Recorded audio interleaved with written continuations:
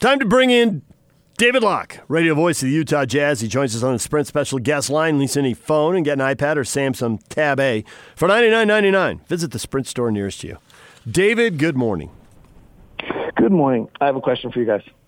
Go ahead. Crisis in the Pac-12 or unique circumstances, and it happens to be that 1/6 of the coaches left to go to other Power 5 conferences on other jobs. Okay, we're going to save that for next week since there's no Jazz games.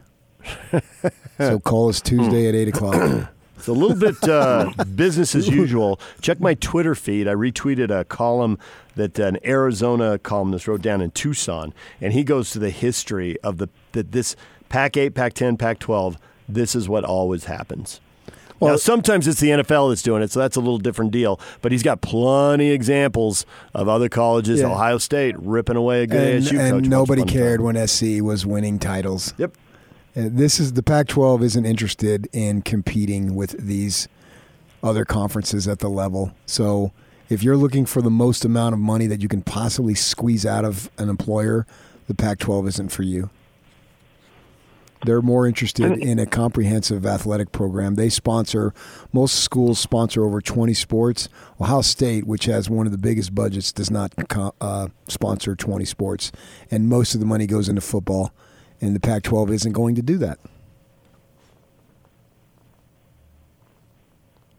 And so if you're Utah, what's the impact of this? Kyle at some point will stop coaching, maybe when he's 80. No, sooner than you think. I think that Pac-12 coaches, you just accept that you bring in a guy, he has some success, and then after a few years you're going to have to replace him. I mean, I think one is a little surprising, but whatever. But certainly after 3 or 5 or 6, you're going to have to replace him. No. But if you hire someone with local ties, which is what Kyle has, then you've got a better chance at holding on to them and having a decade-long run. And Scally's on deck, and he's not going to run for an extra $1 million. I mean, an extra $1 million, you lose $600,000 of that right off the bat. And if Locke's Democrats get in there, it will be $700,000. Well, I was going to say, if $600,000, I didn't know that Elizabeth got elected yet. Well, I'm also counting 10% that he'll give to his faith. And 10% to his agent? Yeah, so the point being, if you have a local guy, he's not going to be as quick to go chase. So get somebody. Whereas if you hire Rich Rod from across the country, he's going to get in a plane and go across the country and interview for another job. What do you expect? Like he did. What do you expect? Yeah. Right, but what's interesting about that is if you're only looking at local candidates, your pool is so small. Now, we have a unique circumstance where we feel like Morgan Scally is the right next choice, but most schools, that just is limiting your potential applicants at such a small number. Or maybe Utah has a really built-in advantage that there's a faith issue going on that is unique to Utah, which, Arizona or Colorado or Cal Berkeley or Oregon State doesn't have. So, yeah, I can buy that to a degree, but I think it's growing. I think that you don't literally have to grow up here and play high school ball here and all that stuff. I mean, but you have to have some kind of connection to the area. But if we're using Oregon, and maybe Oregon's a bad model because they have the Nike money, but didn't Taggart leave Oregon to go to Florida State? But but that was more home for him too. What was Florida State? Yeah, the state of Florida. So I mean, it's interesting. Like if Oregon, let's just pretend Oregon doesn't have Phil Knight, but if Oregon's only selecting coaches that have a tie to Portland, that's a pretty small pool. It is for them, yeah, but they don't have to worry about it because they do have the money. So if you're Corvallis or Pullman or even maybe Seattle, that gets tight. Yeah, but I mean, with those programs, your application. With those programs going, my point is, you might be better off getting coaches that are good, bring the program up for 4 years, and you can do what Urban Meyer did. Be prepared, yeah. But the point is, they're going to leave for bigger money. So the Pac-12 accepts it and is willing to deal with it, and away you go. But see, that's nothing new because Oregon State hasn't been to a Rose Bowl since the mid-'60s, and Washington State has been to a couple, but they went 70 years without going. So those guys have always been battling uphill. Right. No differently than Mississippi State and Mississippi and most of the Power 5 programs. All those programs that have no chance in the SEC. They're not going to win at all costs in this conference. And then the fans don't demand it. Do you demand it as a Stanford fan, win at all costs? No. Right. But as an Alabama fan, you do. And they still don't win all the time. It's a great ride with Saban, but, when it's over, good luck. I mean, when Bear Bryant was over, good luck. It was up and down for a while there. Right. It'll be interesting to see if the Willie Taggart is like the cautionary tale, and it's repeated where Pac-12 schools can eventually say, "Oh, you want to be?" I mean, Willie, he took a high-profile job, but he was out in 2 years, and he's at Florida Atlantic. Why don't you stay here where because you can win? Because he got an $18 million buyout at Florida State. I mean, look at what Michigan State's doing. There's no Pac-12 team that is going to pay their coach in January a $4.3 million retention bonus, only to have him quit a month later, then pay a coach who's got 5 wins, 1 season, paying $5.4 million, and pay his $3 million buyout.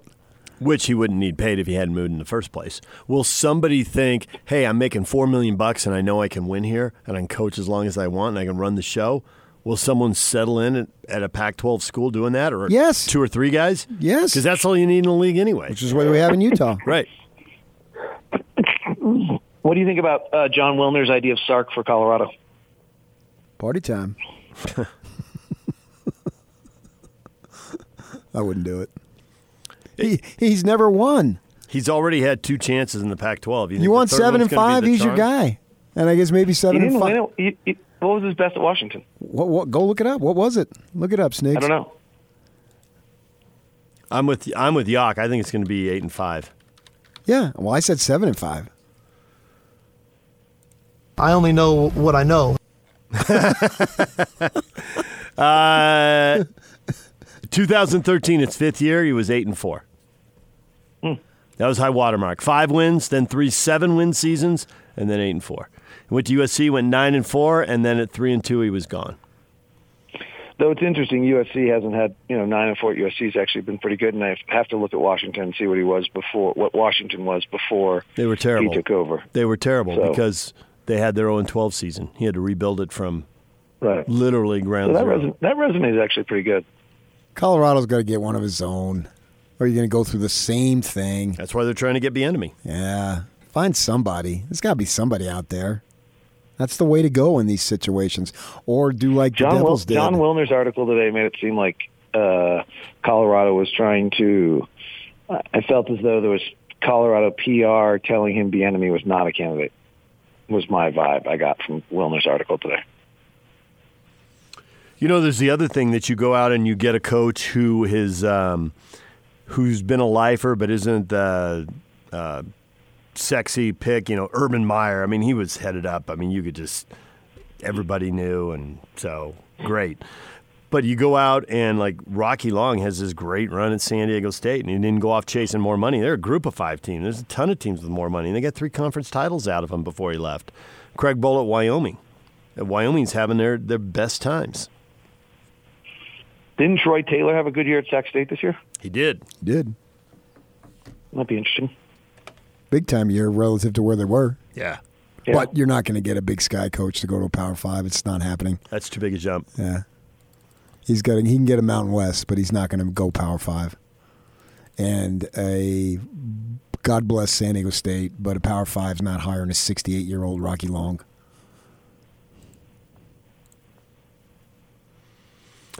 Ready to talk a little Utah Jazz, David? Sure.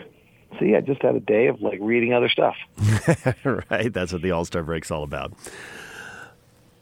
Clearly, there was the first third of the season, and there were struggles, and they made some moves, and some guys who were on the team improved, and the middle of third of the season was way better than the first third.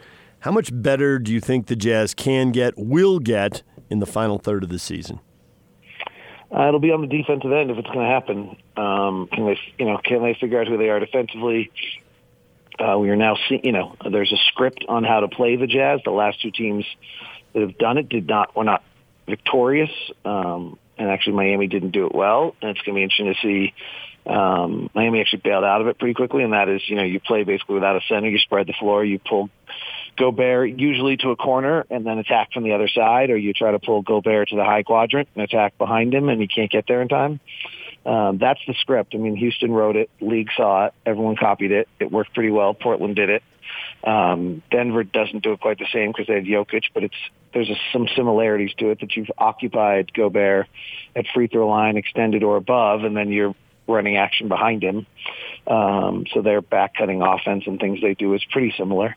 So I think we've seen the script. The Jazz won in Houston and had an okay defensive night against what I really think is going to be the story of the second half of the season, is that Houston small ball, because the numbers, whether small ball is the right answer, it is for Houston unquestionably, and Clint Capella was an anchor to what they were doing, and Houston's going to be a really big force in the second half of the season, particularly in that short a sample size. My only concern on Houston is just with the wear and tear on 34-year-old PJ Tucker and the wear and tear on everyone just playing 7 players and playing, but I think they'll be 22-7, something of that in the final. In the final 29 games, I think they'll be a really big force. So I think if the Jazz are going to get better, it's going to be playing teams like that. Those type of defensive, that defensive assignment, that setup is going to be what the Jazz have to get used to, and they're going to need to by the time the playoffs are here. So what were the differences to you with the 5-game losing streak compared to the 4-game winning streak now? Well, I thought Rudy Gobert had an interesting comment post-game.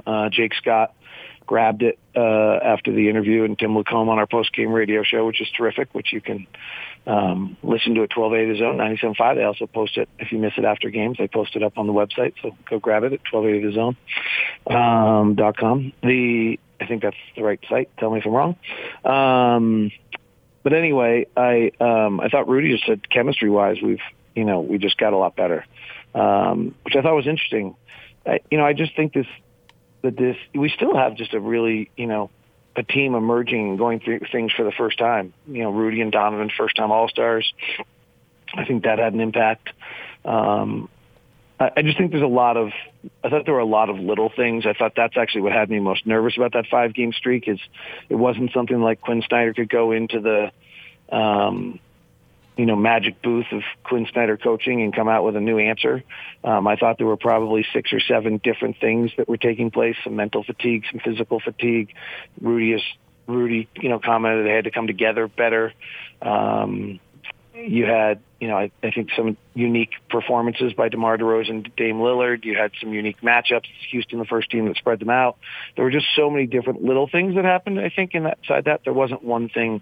Mike Conley reintegration certainly was part of that. But there was not one thing to me that took place that caused that. And so it actually had me nervous that there was a chance it would continue just because there were so many different items going on. So now with the Jazz at the All-Star break, a half game behind the Clippers and a game and a half behind the Nuggets, do you think now that they got some of that figured out that second and third place are realistic goals where they can finish up and be the 3 or 2 seed? Well, I don't know if it's realistic. I mean, I think it's going to be insane. It's going to be this is going to be one of the most incredible 29 stretches of games in a dead sprint with no margin of error, and I think teams are going to limp into the playoffs, which is really going to be the interesting thing. Like Dallas and Oklahoma City, I think are going to rest their guys near the end of the season and be really fresh, and the 2 and 3 seeds will have been clawing to make sure that they're not 4 or 5 and probably be exhausted by the time they hit the playoffs. I think it's going to be a fascinating run here. The 4 or 5 seed is just the worst. You're going to get either LA, Denver, Utah, or Houston, 2 of them in 4 or 5 playing the Lakers next. I mean, it's just the difference between being 2-3 this year and 4 or 5 is so considerable. I think that it's going to be fascinating to watch what happens. And what do we have? Denver's got a game up on the Clippers and Lakers in the loss column, and then the Rockets, who I do think are going to go, 22-7 or something in their final stretch here. I think they're going to be very, very difficult for people to handle if they stay healthy. Are 2 games back in the loss column. So and then I just don't think teams are going to lose very much. So the movement inside of the standings is going to be limited. I think you're going to have these nights where you win every night, where you win and you look and say, gosh, everyone else won too. I just don't think there's going to be a lot of trip ups. There's that usual little span when there's about 14 games left in the season where teams blink. And that'll be the interesting stretch. That's always been the story every year. Teams come out of the break. They sprint out of the break. They suddenly lose their kind of legs, shall we say, with about, 3 to 4 weeks left in the season. The finish line's a little further than they thought, and they have a bad 2-week stretch, and then they kind of regain it in the final week when things are on the line. So that'll be the pattern. It'll be interesting to see who trips up the most in that middle stretch. Now, you say there's a big difference between 2, 3, and then beyond that. Is that based on having to play the Lakers or something else? Well, I think so right now it seems reasonable you'd get the Rockets, who are a matchup that it's going to be very difficult to deal with in the playoffs. And you're playing the greatest offensive player in the world in that series. That's a pretty hard one to win. Now I think there's a chance that the Rockets jump up to 2 or 3, and then you're playing either the Clippers or the Nuggets in 4 or 5 if we're there. So, and I would actually guess in that circumstance it's probably the Clippers. So, I mean, if your choices are Mavericks Nuggets or Clippers Lakers or Rockets Lakers or Mavericks Nuggets, I'm taking Mavericks Nuggets. Okay. So basically, the quality of the 4-5 series, no matter who it is going to be outstanding. So it sucks to be in that first-round matchup. And your reward then is, even if you win it, is the second round with the Lakers. So it's just brutal. Who will have just swept their series? And be waiting for you. So are the Clippers ever going to have a run where they have their team together and really fine-tune it? Because it seems like they get a couple games together, and then it's a back-to-back, and Kawhi's off. Now it's another injury for Paul George. I guess right at the All-Star break is the perfect time to have it, I suppose. But are they going to have a run where they get guys together for 15, 20 games? Because basketball, essentially, from Jerry Sloan saying it 25 years ago to Rudy Gobert just saying in the last game, chemistry matters. And you got to have, split second. Everyone's got to be on the same page. Do you have a box score from last night's game? Can you tell me what the Clippers' assist numbers were last night? Yes, I do. Like 100. They had 19 assists on 46 baskets.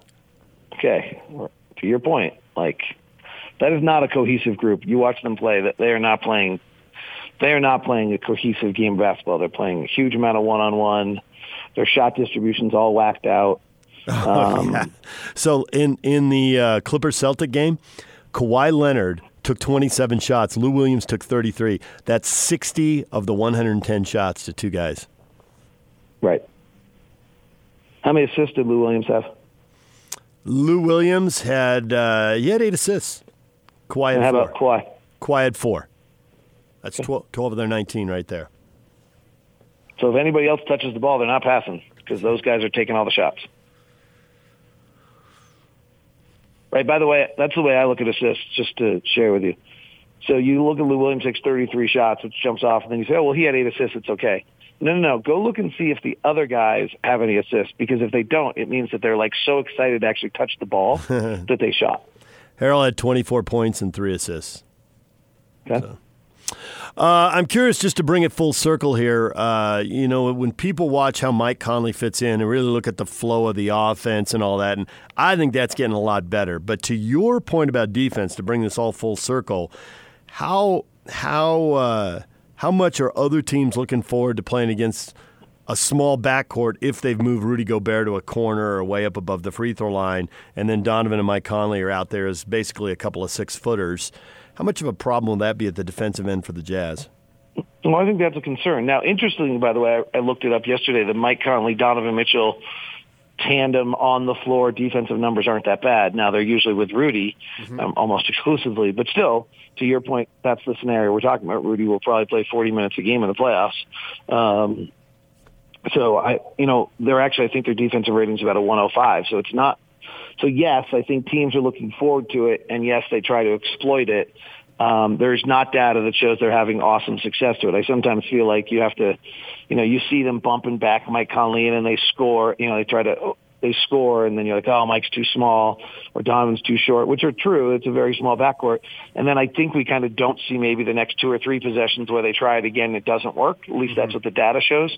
You have that kind of stinging feeling the one time it happens. But it does feel as though, and I think, the Clippers actually have the same problem. Patrick Beverley's a beast, but Patrick Beverley and Lou Williams, if they're going to play backcourt together, are super small. I'm curious to see what the Clippers do. I've said this all year long. I think they have a Lou Williams problem. And I don't know how Doc deals with it. But their closing lineup should be Patrick Beverley, Paul George playing the 2, Kawhi Leonard playing the 3, Marcus Morris playing the 4, and Montrezl Harrell playing the 5. But that has Lou Williams off the floor, and I don't think he's ready for that. And there's all sorts of stories of Clipper internal turmoil already this year where, a little bit of that one group that last year fought so hard and played so hard and was this gritty group is, not in love with how the way the culture has changed for the new superstars that are there and the way that they acquiesce to those superstars all the time. So that, to your point of Clipper cohesion, it could be an interesting, final stretch to watch. But if you're the Clippers, I guess Kawhi's running the show, so you load manage because he says so. But when we're all talking about 1 or 2 games being the difference between 2 or 3 or 4 or 5, do you load manage? I think they're going to no matter what because Kawhi wants to and they want to keep him happy. Right. Could it drop him into a 4-5 series? Yes, it could. It may not, but it could. Clippers Rockets 4-5. Could you imagine that? I'm all in favor of that. That's a Western Conference Finals matchup. I'm all in favor of that. I bet there are a lot of people listening to this right now think, that would be a fine 4-5 series, and I would watch a lot of those games. You'd be pumped about Clippers, the NBA, it would be a disaster for the NBA. Rockets, Clippers 4-5, one of those out. Clippers, Lakers round 2, one of those out. That is not what they're looking for. Oh well. So it's interesting. The Clippers don't draw. The TV ratings on the the part of the reason the NBA TV ratings are so down is the Clippers don't draw. The Clippers have terrible TV ratings. It's going to take a long time to build that brand up. Yes, I'm agreeing. David Locke, radio voice of the Utah Jazz, joins us. Where'd PK go? I'm just listening to Basketball Savants. He's on his phone. No, I'm not. I'm just killing time. Are you on Instagram again? No. Still. Not again, still. All right, David, enjoy the break, and we will talk to you again next week. Sounds good. Talk to you soon.